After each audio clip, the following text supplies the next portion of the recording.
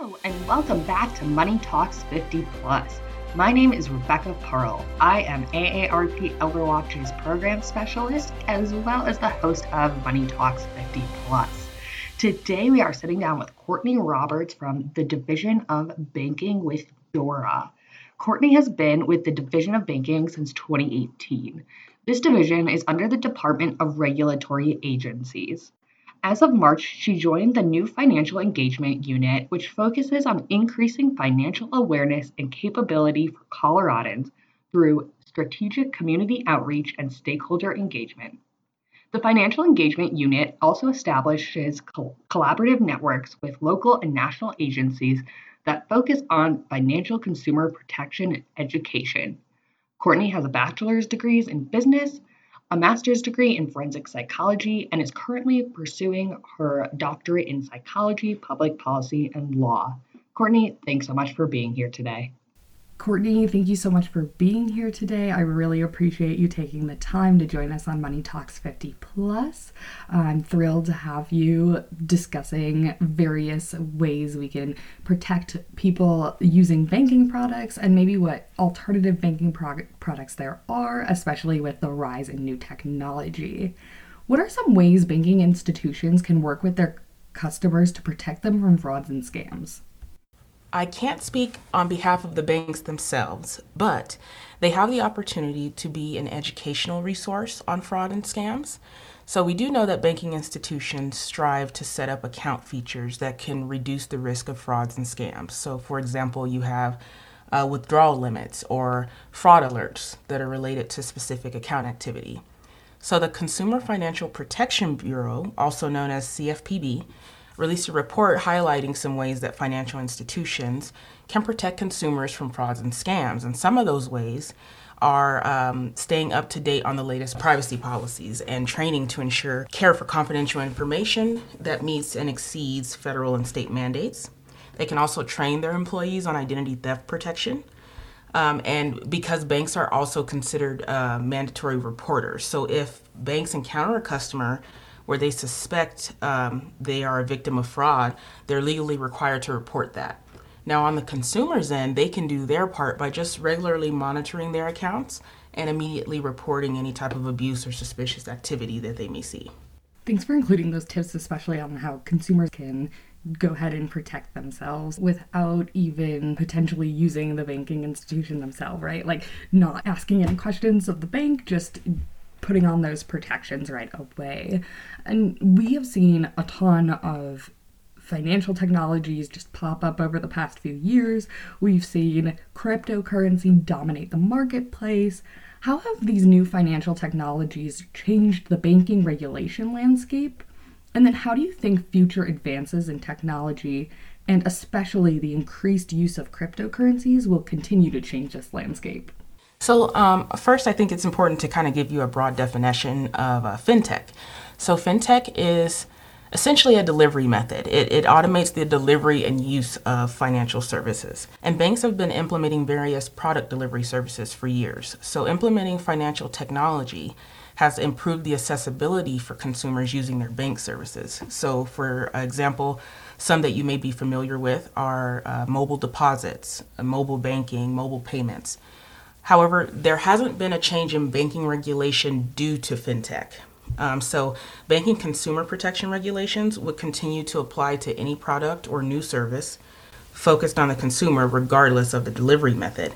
Now, if a consumer chooses to use a non-bank service like a money transmitter, and those are like your Western Unions or MoneyGrams, the consumer should ensure that the company is licensed to conduct business in Colorado, and the consumer should read and understand all disclosures prior to conducting business with the company.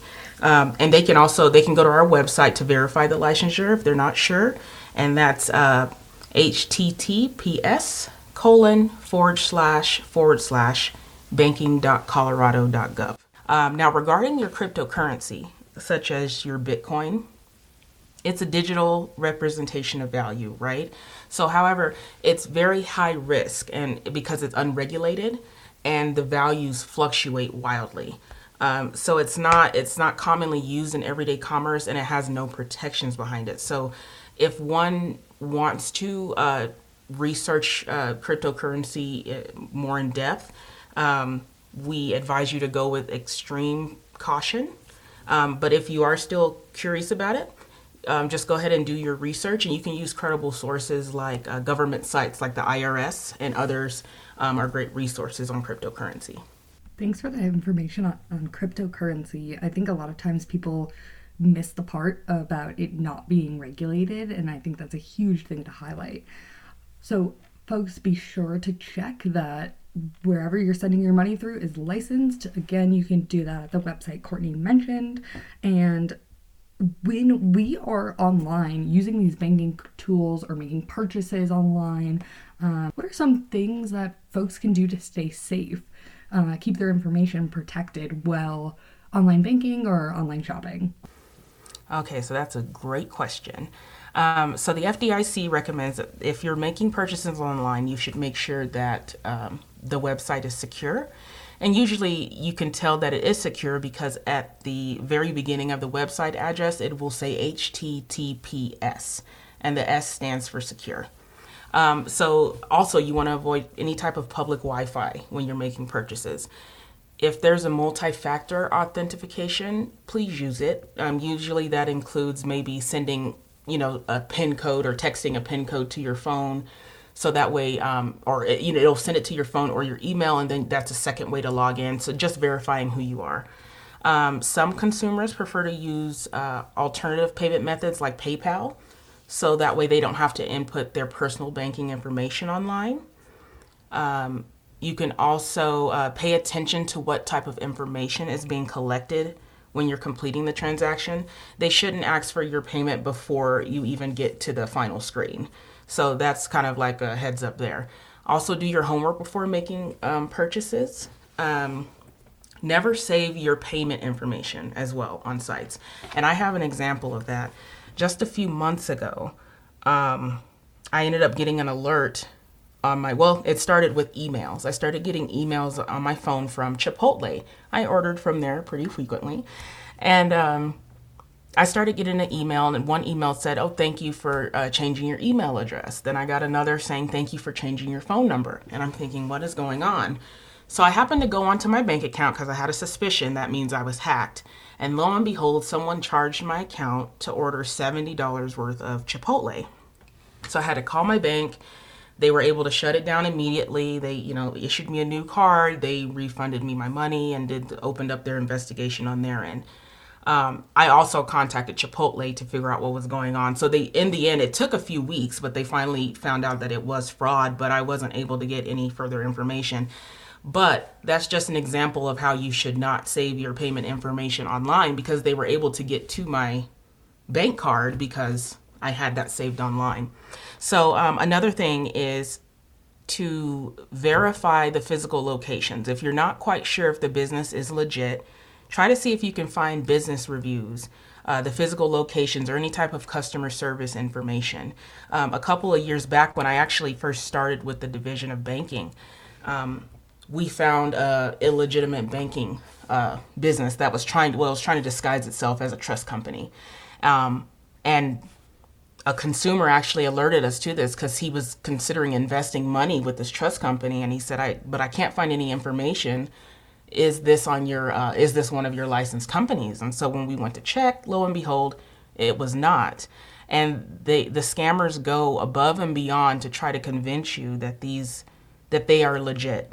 And this website had pictures of people that worked at universities, just random people that they posted on this website as banking representatives. So you just need to be very careful about that. And if you are not sure, or you believe that you have encountered a fraudulent website, you can also reach out to us on our website, or you can give us a call at 303-894-7575. $70 worth of Chipotle? Oh my gosh, who can eat that much in one sitting? I'm really sorry to hear that happened to you, but I'm glad that, you were able to get those funds recovered, and the bank did their job, and Chipotle did their job as well in opening up those investigations to try to figure out what happened. I actually have a quick question about saving card information online. I personally have a credit card saved on the web browser that I use. And the web browser has stored that information. And if I want to use that card to make an online purchase, I have to put in the security code on the back, which hopefully only I know. Is that something that people should avoid as well? If so, I will change my practices right away. I think that you should be good because you did mention that you have to put in a security code to use, correct? Okay, so yeah, in that case, I think that's part of that authentication code that I mentioned earlier. So I think that that would be fine. I think that if there's no other type of safety net like that to access your payment information, I think that is where you would just want to go ahead and remove it. Thank you so much. I appreciate that answer. And I hope it helps other folks out that might have information saved in a way that is more secure or less secure than using that two-factor authentication. And I know you mentioned this a little earlier, Courtney, but we've seen and felt kind of this increase in people moving away from using traditional banking methods. And this is primarily due to a rise in digital currency, according to the OECD. Are there alternatives to traditional banking methods you can recommend? And if so, what makes one better than another? Okay, so that's a great question as well. So, when we talk about cryptocurrency or digital currency, it's very volatile and high risk, of course, due to the unregulation, but it's also risky because it's not a form of mainstream payment. And few retailers or businesses accept it as a form of payment currency. And I stated before, the values fluctuate. So there's no actual set value of digital currency. I read this article from CNBC that came out in May of this year, and they were reporting that some smaller banks are trying to figure out ways to buy and sell Bitcoin through their bank accounts, but those transactions have no protection due to unregulation. So it's still very, very iffy and volatile.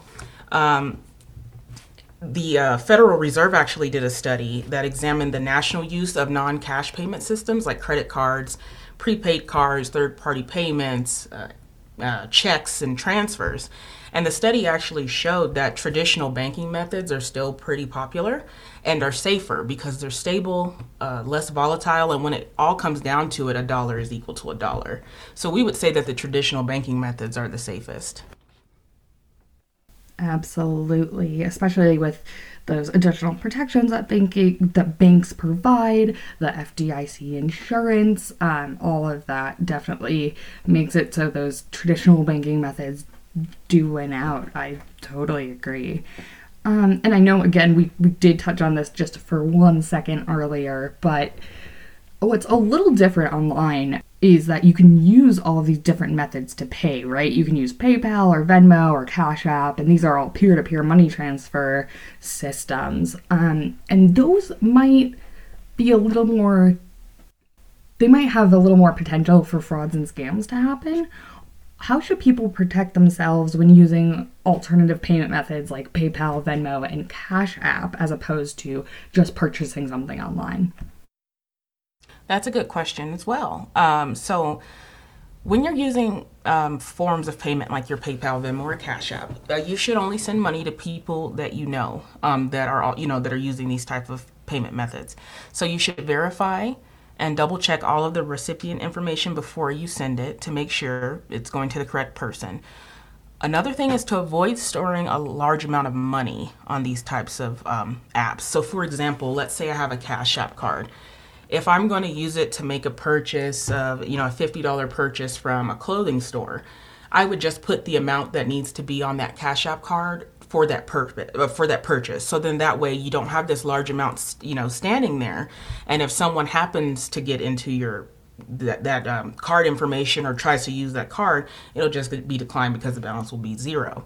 Now, another thing is never provide anyone with your personal sensitive information like the PIN number. I think with Cash App, there's like a PIN number that you can put in kind of instead of entering a password, you can put in a PIN number or whatnot, or a sign-in code.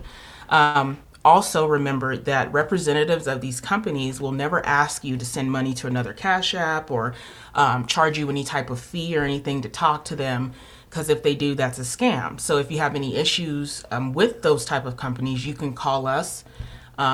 either file a complaint or get more information, and we can direct you to the right regulatory authority to get that handled. Thank you so much. That's a really good point.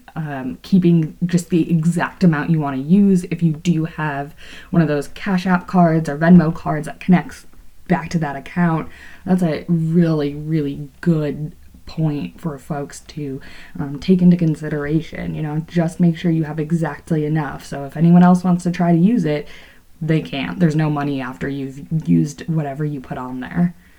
And so I know your office does track the frauds and scams that come in through the bank. And I'm wondering if you've seen any specific trends lately in these reports, or it's just the same old scams.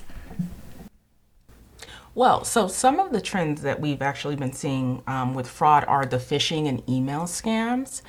So I have a great example of this just in my personal email. I will get an email from this quote unquote PayPal email account, and they'll say, oh, your transfer was declined, or you received this, or you have suspicious activity on your account. And this is a scam because basically they're using this to pique the person's interest just enough to where you go and you inquire about what's going on. So we get quite a few calls with people saying, hey, I never made this transfer. I don't even know this person that they said I sent it to. What's going on? And it's usually just so they can call whoever this person is, and basically for that person to get more information from them. And essentially, once they get enough information from you, that's when they can start, jumping into your bank accounts, and you have your identity theft and so on and so on. And another way that you can actually spot that is when you get those spam kind of emails, you can check from the sender box in your email, that sender portion. And usually the email address is really wonky. It'll have a name, and then it'll say at. Instead of your regular, at paypal.com, it'll have just all of these characters listed after it. So that's kind of lets you know that, okay, something's up. So another trend that we see are fake checks, and I mean fake cashier's checks as well. There is another story. A coworker of mine said that her grandmother was scammed out of $5,000, but luckily the $5,000 went to a different address, and those people were kind enough to return it. But the person called her mother and pretended to be her grandson. I mean, pretended to fake their voice, and I think his name was Mikey or something. He was like, "This is Mikey, I need help, I'm in trouble." And so the grandma, believing that it was her grandson, sends this $5,000 cashier's check in the mail to this address. But luckily, like I said earlier, it went to the wrong address, and those people were kind enough to send it back. So my coworker had to kind of educate her mother on those scams and everything like that. So there's another fake check scam that's also going on, where you will receive a cashier's check in the mail or a check in the mail, and they'll say, hey, to get all of these funds, we need you to send us a fee of whatever, or a portion of this money. So they may send you $3,000 and say, hey, we need a $500 fee, and you need to wire it to us. But the scam is by the time you deposit the check and the bank recognizes that it's a bad check, in the end, you're going to end up paying for that fee that you sent as well as the bad check. So essentially, it's just a way to get extra money out of people and scam them all the way over. So consumers who have been victims of that or suspect activity of that, you can go to helpwithmybank.gov, and they can give you more information on the process to get that handled. And it also gives you more information on the most popular banking scams and how to avoid them. I honestly, call me naive, thought that in 2021, check scams would not be what we were talking about. So that is pretty surprising, honestly. But it absolutely makes sense, especially with those scammers wanting to get extra money out of folks by sending fake checks and then having them pull out that money that isn't actually there. And like you mentioned, that grandparents scam, we've been hearing a lot of that too. So verify it's your grandchild. Don't go straight into emergency mode. That's where the scammers want you. Say, okay, I will help you out. Let me just call you back after I check in with ex-mom, ex-dad, whoever it might be. And that's a great way to be sure to avoid that scam as well. Courtney, I really appreciate you taking the time today to educate consumers on how to stay safe in banking and using various payment methods. Is there anything else you would like to add today before we wrap up? Thanks, Rebecca. I really enjoyed my time here. I'd love to come back anytime. So just anything else I'd like to add, just if you would like more information on how to avoid scams, you can also visit the Federal Trade Commission website, and that's just www.consumer.ftc.gov. It gives you information on scams, identity theft, and other consumer alerts. Also, if you feel the need to file a complaint, but you're unsure of who to file a complaint with, you can also contact us as well. Thank you so much. And everyone else, feel free to tune in next week for another episode of Money Talks 50 Plus.